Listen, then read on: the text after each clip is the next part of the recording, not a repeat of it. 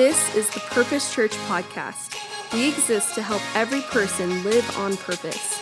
It is our prayer that this message helps you experience God in a brand new way.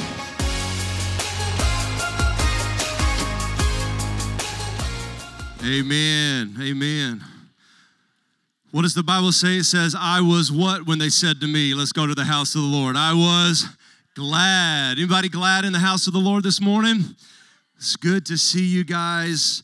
I want to welcome those of you that are here for the very first time. Glad to have you here. Church, come on, say hello and welcome to those that are here for the very first time. Good to see you at church today.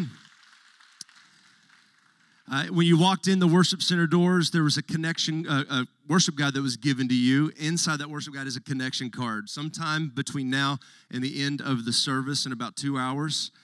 Just kidding. You're going to have time to fill it out, and the same smiling faces that handed it to you will take that from you. Kelly and I just want to send you a letter and tell you hello and give you some next steps should you choose to take those, because we happen to believe this is one of the best places to be in town, and God's up to something in this body of disciples. And even at the end of the service, we're going to have what we call response time.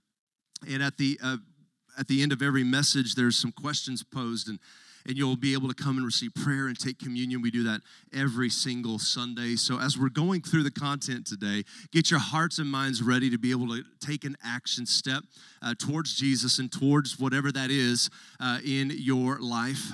We believe it's really, really going to help you. And just want to say hello to you again. Kelly and I have been out for 2 Sundays, and we're glad to be back. We just got back from family vacation.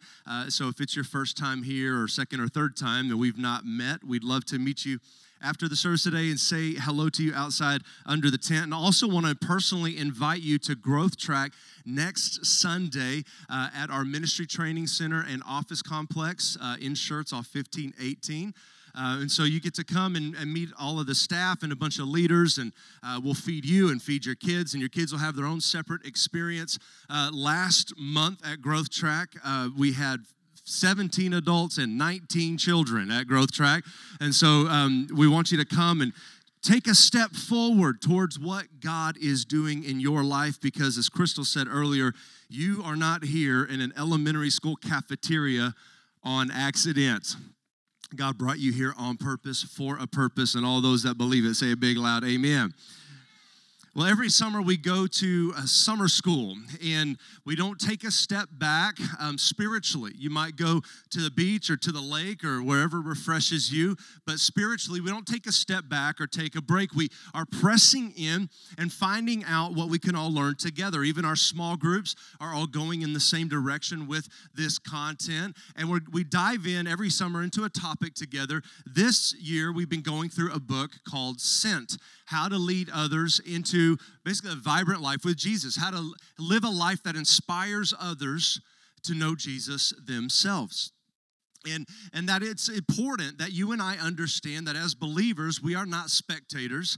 As believers, you do not come and choose a church like you would a restaurant, like which one has a better at this, a better that, a better appetizer, or which church has a more handsome parking team, or which church has a better check-in computer, or, we don't go through and pick church. No. That's a Western concept, by the way.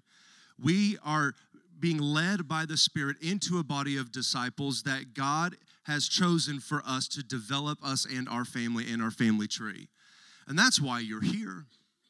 That's why you're here. You're here because you are somebody who has been created on purpose for a purpose, and that God's got big plans for you. And part of those big plans are you being a sent person. We believe around here, and we've learned in this book, and we've also made the statement in Scripture that saved equals sent. That if you are a saved person, you are not a spectator, you are a sent person. If you missed any of the previous weeks, please go back, watch them on YouTube or listen to them on Spotify or iTunes, and get this content inside of you, and buy the book and just get your heart and mind ready, because you are not in your neighborhood, you are not in your HOA, you are not in your job, you are not in your children's schools by accident. God has sovereignly placed you there on purpose. Somebody say on purpose. We've been learning that as disciples of Jesus, we are sent people. We aren't created for isolation, and we weren't saved for it either. Every day, you and I are put in moments that matter to someone's life and quite possibly their eternity.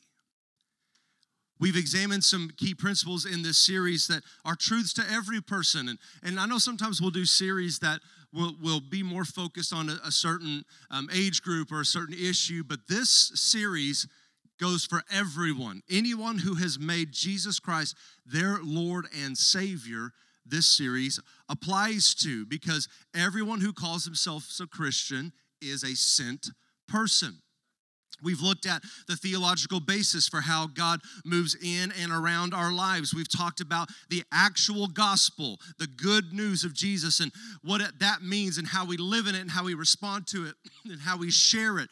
We've talked about the mandate of every disciple of Jesus to be a sent person. We've talked about how to be interested rather than interesting, and to be curious about who God is leading you to and sending you to. And last week, Crystal taught us how to share our story and how powerful each of our stories actually are. And that people do not get transformed by fact, but they are led to the one who transforms through the gateway of your story. So today we're learning the next step of how to invite others to a response. This is the part that gets a little, maybe brings up the anxiety level a little bit. You're like, no, I'm already talking to my neighbor. That's enough anxiety I can handle. But if you're just talking to your neighbor, that's great. You're just being a nice neighbor, but it's got to go somewhere. It's got to go somewhere. We're going to talk about that today. So, Father, as I speak today, may it be your words and not mine. And may there be an understanding in the room that your word is absolute truth and that it has the ability and the mandate to transform from the inside out. And may that word do a deep work in our heart today, in Jesus' name. And everybody who receives it say amen. If you're following along in your Bible or the YouVersion Bible app, all of our notes weekly are uploaded there. Look on the screen or on your Bible or on your phone to Matthew chapter 16, verses 13 through 16. When Jesus came to the region of Caesarea Philippi, he asked his disciples, "Who do you say that the Son of Man is?" Well, they replied, "Some say John the Baptist, some say Elijah, and others say Jeremiah or one of the other prophets." And then he asked them, "But who do you say that I am?" Simon Peter answered, "You are the Messiah, the Son of the living God." So the question for each human being, especially in today's culture, is who do you say Jesus is? Who do you say that I am, is what he asked Peter. Who do you say Jesus is? That is the question for every human being. Who do you say Jesus is? And I gotta be honest. Why is it that we can talk about football, the weather, our kids, and possibly even politics, but when it gets to this question, our hearts start to race and we can nearly audibly hear the beats? Why is it that we can have deep conversations, and I use air quotes for a reason? Why is it that we can have deep conversations about nonsense and what's going on in the world? And those are just factual conversations and conjecture, by the way. Why is it that we can have these conversations and regurgitate what we read or heard on the news and call it a good conversation, but when it gets to the actual core of humanity, we stop? I wonder if we'll be able to answer that question a little bit today, because this part of the conversation is now at the best part. The conversation has moved deeper. The conversation has moved beyond just knowing your neighbor's name and just knowing who they are and knowing their dog's name and knowing their kid's name and knowing what they do for a living. And the conversation has now moved beyond that, and it has now gotten deeper. And just like the author of the book said, I can talk about transformation and spiritual things all day long, but when it comes to asking the key question, who do you believe Jesus is, I struggle. And I've been there. I've been there. It's like the doorway to the conversation is wide open. And then there's been a lot of times where I just stood there and let the door shut. The door was there. It was wide open. The conversation was there, and I stopped. Have you been there? We must, at some point, actually invite that person to answer that question. And sometimes they'll tell you. And sometimes they'll give you enough information to where you know. Sometimes they'll give you enough information to where you know that they think that Jesus was just a good guy, that Jesus was just one of the historical figures of old, and even Muslims will tell you that Jesus was a good guy. But is he Messiah, Son of the living God? And can I be honest with you? That question, who do you say Jesus is the question that the enemy doesn't want them to answer. He wants you and I, and wants your neighbor to live in ambiguity, to live in indifference, to wade through lukewarm waters, hoping that they never answer the question, who do you say Jesus is? Because fact doesn't change people's lives. If fact changed people's lives, then they would say, oh, well, Jesus is the head figure of a religion called Christianity. But even the Bible says that in the last day, there will be people walking into eternity, and they'll say, I did this in your name, I did this in your name, I went to church in your name, I served on the dream team in your name, I led a small group in your name, and Jesus is going to look at them and say, I don't know who you are. And that's a hard truth to stomach. It's a hard truth to stomach that activity doesn't impress Jesus. It's that answer to the question, who do you say Jesus is? Because the devil knows the power of the answered question. He knows the power of a mother and a father to have a solid understanding of the answer to that question. He knows the power of somebody who has the answer to that question. Because when we know who Jesus is, when we accept him as Lord of our lives, when we receive our identity as sons and daughters of God, when we begin to walk in the authority given to us by God, when you and I know the truth, when we've accepted our identity and walk in our created design, when we leave fear at the door, when we walk in peace, when we stand on the word of God and refuse to bow to fear, the kingdom of darkness is on high alert and the enemy's battle plans have been destroyed. He knows that. He knows this. He knows that when you begin to see Jesus as your Lord and Savior and not your Sunday morning spiritual event planner, that you'll begin to live life as a sent person, and you'll begin to affect other families in your neighborhood that he has tried to keep in darkness for decades. He knows that when you begin to live life as a sent disciple of Christ, that your children's schools now have a blood-bought, spirit-filled, sent and focused disciple walking through those halls. He knows that when you answer the question of who do you say Jesus is, the way Peter answered it, that you are the Messiah, the Son of the living God, that you no longer live for yourself and that your life is now on mission. He knows that when you answer the question that he is the anointed one, that he is the Savior, my Lord, my foundation for all of existence, that his tactics of confusion, passion drift, busyness, idle living, and temptation are dead on arrival. So we can see as disciples of Christ, as the Purpose Church, we can answer the question, who do you say that I am, in this way? That you are the Alpha and the Omega, my Lord and my King, my foundation and my rock, my help in time of trouble, my healer, my sustainer, my provider, and my friend. He is my Messiah, my Savior. And may we boldly lead our homes and our children and stand up and say, in this house, Jesus is Lord. In this house, Jesus alone has the words of life. In my family, church is non-negotiable. In this house, we serve. In this house, we give. In this house, we pray. In this family, we love our neighbor. Why? Because saved equals sent. because we were once called out of darkness into his marvelous light, because I was lost and now I'm found, because sin no longer has a hold on me, because hell lost another one and I am free. Come on, somebody give Jesus praise in the house today.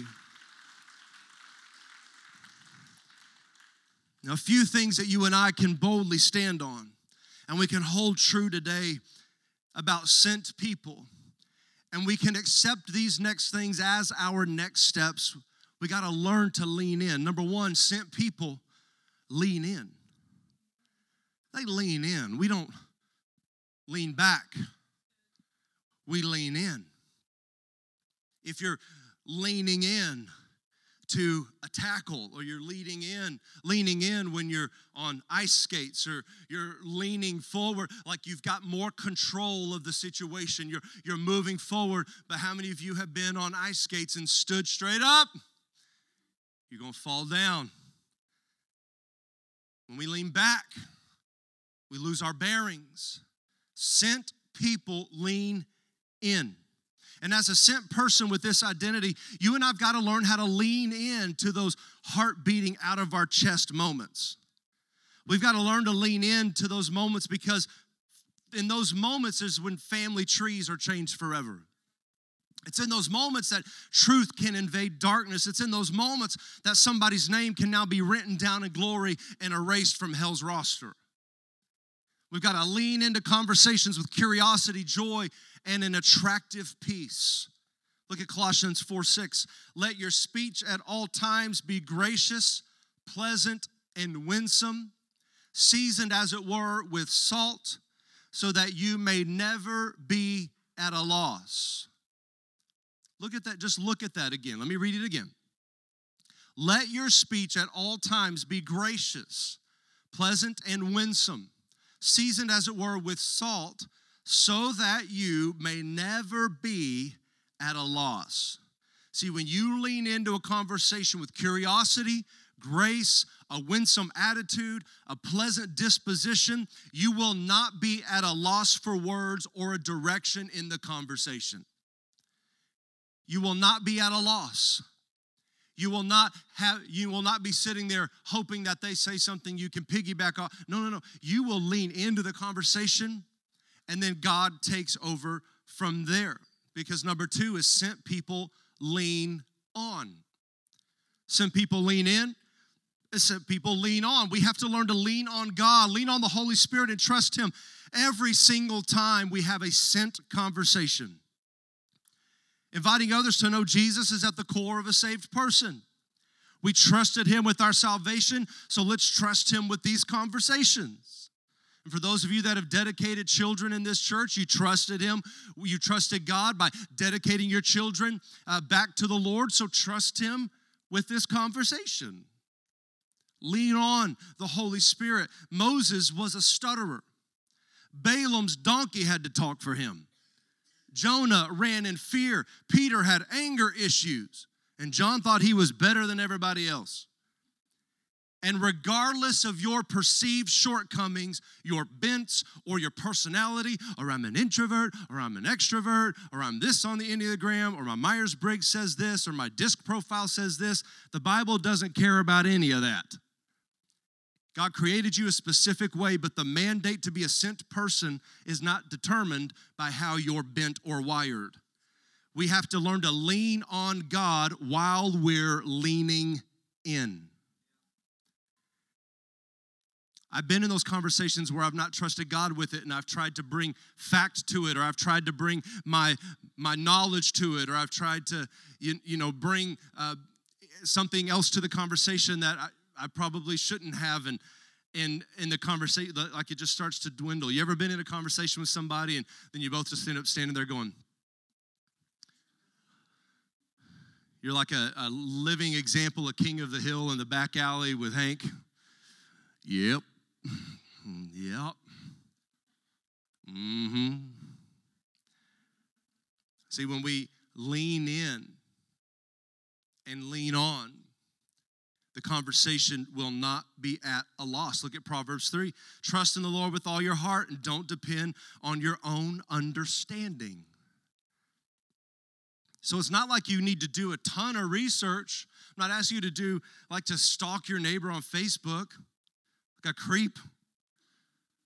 I'm not asking you to do, no. Don't be weird. Just be genuine. Just be who God created you to be and lean on him while you're leaning in. Take those opportunities to get to know your neighbor. Take those opportunities to meet your children's school teachers. Take those opportunities to get involved and lean on God while you're leaning in. Trust in him and don't depend on your own ideas. Look at the Amplified. Lean on, trust in, and be confident in the Lord with all of your heart and all of your mind, and do not rely on your own insight or understanding or Googling ability.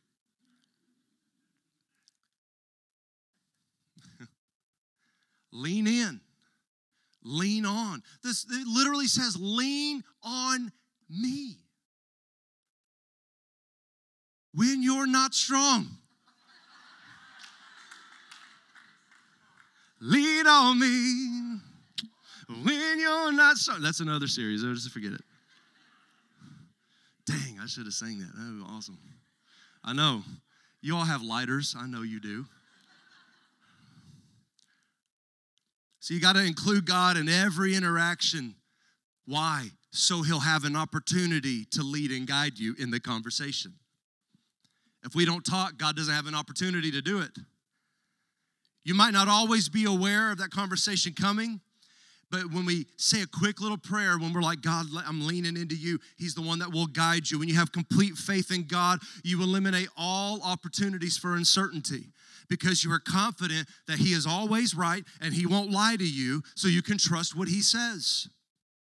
God knows what lies ahead of you. He knows what conversations you're going to have today after this service. When you aren't able to see the bigger picture, he does. So in every circumstance, in connection with your life, trust in and lean on him. Knowing God and his ways makes it easy to trust him. So if you're not in the word and you don't know him and you're not hearing from him, then it's easy to not trust him because you don't know him. God has demonstrated himself trustworthy and dependable all throughout the Bible, so we can lean on him. So sent people lean in. We don't back up. We don't wait to feel the temperature. We change the temperature. And then we lean on the Holy Spirit. We lean on God in those moments. And then number 3 is sent people lead up. Let me explain. We have to lead them forward by leading toward him. There's an upward trajectory of their life now. You're leading them up. You know how many times, and it breaks my heart. Yes, I grew up in a church that did homeless ministry. I grew up in a church where drunk homeless people were falling asleep on my shoulder during sermons. And I grew up in a rowdy church in South Odessa. It was pretty rowdy. I grew up that way. Yeah, that breaks my heart. My dad and mom still do all of that ministry, and they're still involved in all of that, and that breaks my heart. But you know what breaks my heart even more? Is Christians who begin to get connected, and then they all drag each other down. Because if you're just a believer and not a disciple, then when you get together, the strongest personality in the room wins. But if you're a disciple of Jesus, and you're on mission together, and you get a bunch of people together, and the conversation turns dark or negative or sideways or gossipy, somebody in that room should have enough Holy Spirit in them to say, guys, what are we doing? It breaks my heart when I see people get together, and it's happened in our church in the last 8 years, that people will get together and a small group starts. And these things begin to drag people down. As disciples of Christ, we lead people up. But when you and I are codependent on other people and we need people to like us, we don't lead up because we need them to like us and keep us up. It's a recipe for failure. It's a recipe for pain. And in the end, it's a recipe for divorce from the church. And it breaks my heart that the devil can use the people of God to hurt one another. So we have to always be mindful to lead up. So when you have leaned into a conversation, you've leaned on God, and now they're with you and they're in relationship with you. Here's a few things. Number one, you got to teach them the basics of walking with Jesus. If you don't know what those are, you can't teach it to them. You got to teach them how to find out what type of Bible reading a day works for them. What prayer actually is. That they don't have to use a bunch of these and thous and thines, that it's just talking. You got to teach them what that feels like and looks like. Landon, I'm not a teacher. No, just tell them what you do. Well, I don't do anything. That might be part of the problem. But then you can just be honest with them and say, hey, look, I'm new to this Jesus thing too. How about we go through one of those YouVersion Bible plans together, and then every Friday let's have coffee and talk about what we wrote. That simple. But you're leading up. And if you're waiting on them to give you the idea, that's never going to happen. You've got to lead up. Number two, you got to bring them to church with you. You got to bring them with you to the people of God. The Bible says, do not forsake the assembling of yourselves together. The devil would love for you to become the sick little zebra at the back of the pack, and those are the ones, you've all watched Nat Geo, they die first. If he can separate you from the herd, if he can separate you from God's people, you got to bring them with you. Number three, you got to introduce them to other believers and your friends. We've said this before in this series. Nobody told us as adults how hard it was going to be to make friends. I even said, I think my last sermon here before we went on vacation is, I can't just go up to your house and knock on your door, because it'd be really weird if I did this way, and say, can you come out and play? If I ever come to your house and do that, that means we're going to go watch the Cowboys game and eat hot wings. That's what my version of play is. But I just wonder that maybe God is bringing people into your life and you have been lonely and God has been bringing people to you, but we have not walked through those doors of relationship because we're afraid of being hurt or we're afraid of being backstabbed again. But begin to introduce them to other believers and friends. Small groups are an easy in for that. Begin to have them do life with you. Number four, stay in their boat. Stay in their boat. Check on them. Know how they're doing. Put reminders on your phone if you have to. You do whatever you got to do because God has brought people into your life on purpose. And as you invite them to respond to the question of who is Jesus to you, you are participating in a supernatural, eternal, divine activity. Your life and theirs will never be the same because you're now witnessing spiritual life beginning where there used to be spiritually dead souls. You're seeing new life come back up out of the cracked, dry ground. I think it was 4 years ago, the dam at Lake Dunlap in New Braunfels gave way. Do y'all remember that video? And the dam just gave up. And you can see the wall fall down, and they had to drain the lake. And if you look up pictures, if you go home and Google it, Lake Dunlap Dam failure, you'll see all these pictures, and there are people walking around the bottom of the lake after it dried up, and it looked like the ground in that episode, or the ground in The Lion King where Simba needs water and he's walking through the desert. Everything's all cracked, and you're waiting on Timon and Pumbaa to run up, and there's birds everywhere. But guess what happened? About 6 months into that dead, dry ground, trees started to grow. And now the city of New Braunfels this month is asking people to take their tractors and brush hogs out there and get all of the vegetation out of the bottom of the lake because it has turned into like a little mini forest. When things start to dry up in your life and they look cracked and broken, you don't know what's under the soil. You let God do what he's going to do, but if you stay planted, something will grow. And you're bringing people into a moment like that. You're bringing people into significant moments like that. And so they're going to put up on the screen a resource for you. And it's a little booklet. And instead of printing it for you and it becoming trash in your car console, we're just giving it to you digitally. So you're going to text the word SENT to 210-920-7770. Everybody go ahead and do it right now. Text SENT to 210-920-7770. That's no one's personal cell phone number. That's the church's dedicated text response system. And you're going to get this booklet. Inside this booklet, it gives you step by step by step theological understanding of how to communicate to somebody who Jesus is and how to invite them into that conversation and invite them into their walk with Jesus Christ. It's very simple, and for all of you in the room who have a brain like me, there are pictures.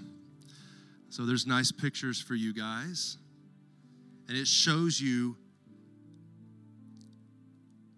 how to have those conversations. And I would venture to say, even if you've read the book, that even if you had to, just be real with people and say, hey, look, my brain is really foggy, but I've got this thing on my phone and it's got some helpful things for me. Can I look at it real quick and ask you a question? Just be genuine, because people would rather know someone who's real than someone who's always right. And they want to know you. Don't fake it, they'll know. Be honest about it. Be real with them. And we always want to resource you. And it'll help you guide these conversations so they can answer the question, who do you say that I am?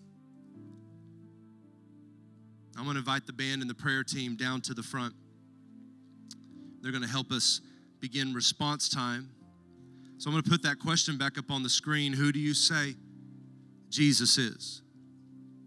Who do you say Jesus is? Think about it for a second. Everybody close your eyes and think about it for a moment. Just to help eliminate any distractions for you. Who do you say Jesus is? Has Jesus been the figurehead of Christianity? You're factually not wrong. But who do you say Jesus is? And this question might be, if I can be honest, and this isn't in my notes, so I just feel led to say this. For those of you that you're maybe coming out of the Catholic Church, this is confusing for you. And a lot of you have had conversations with me, and you're like, well, I know more about who Mary is than I know who Jesus is. But if Jesus is King and Lord and Savior, there's no need to pray to anyone else. They're dead people. They're not listening. Jesus is alive. He's listening. Who do you say Jesus is? If he is the king of your life and not your president, then we follow every word. If he's Savior, then you know what you've been saved from, and that's part of your story. Is Jesus a good man from antiquity? Is Jesus an authority figure from history? Is Jesus a religious sect leader and founder? Is Jesus an option? Is Jesus a good idea?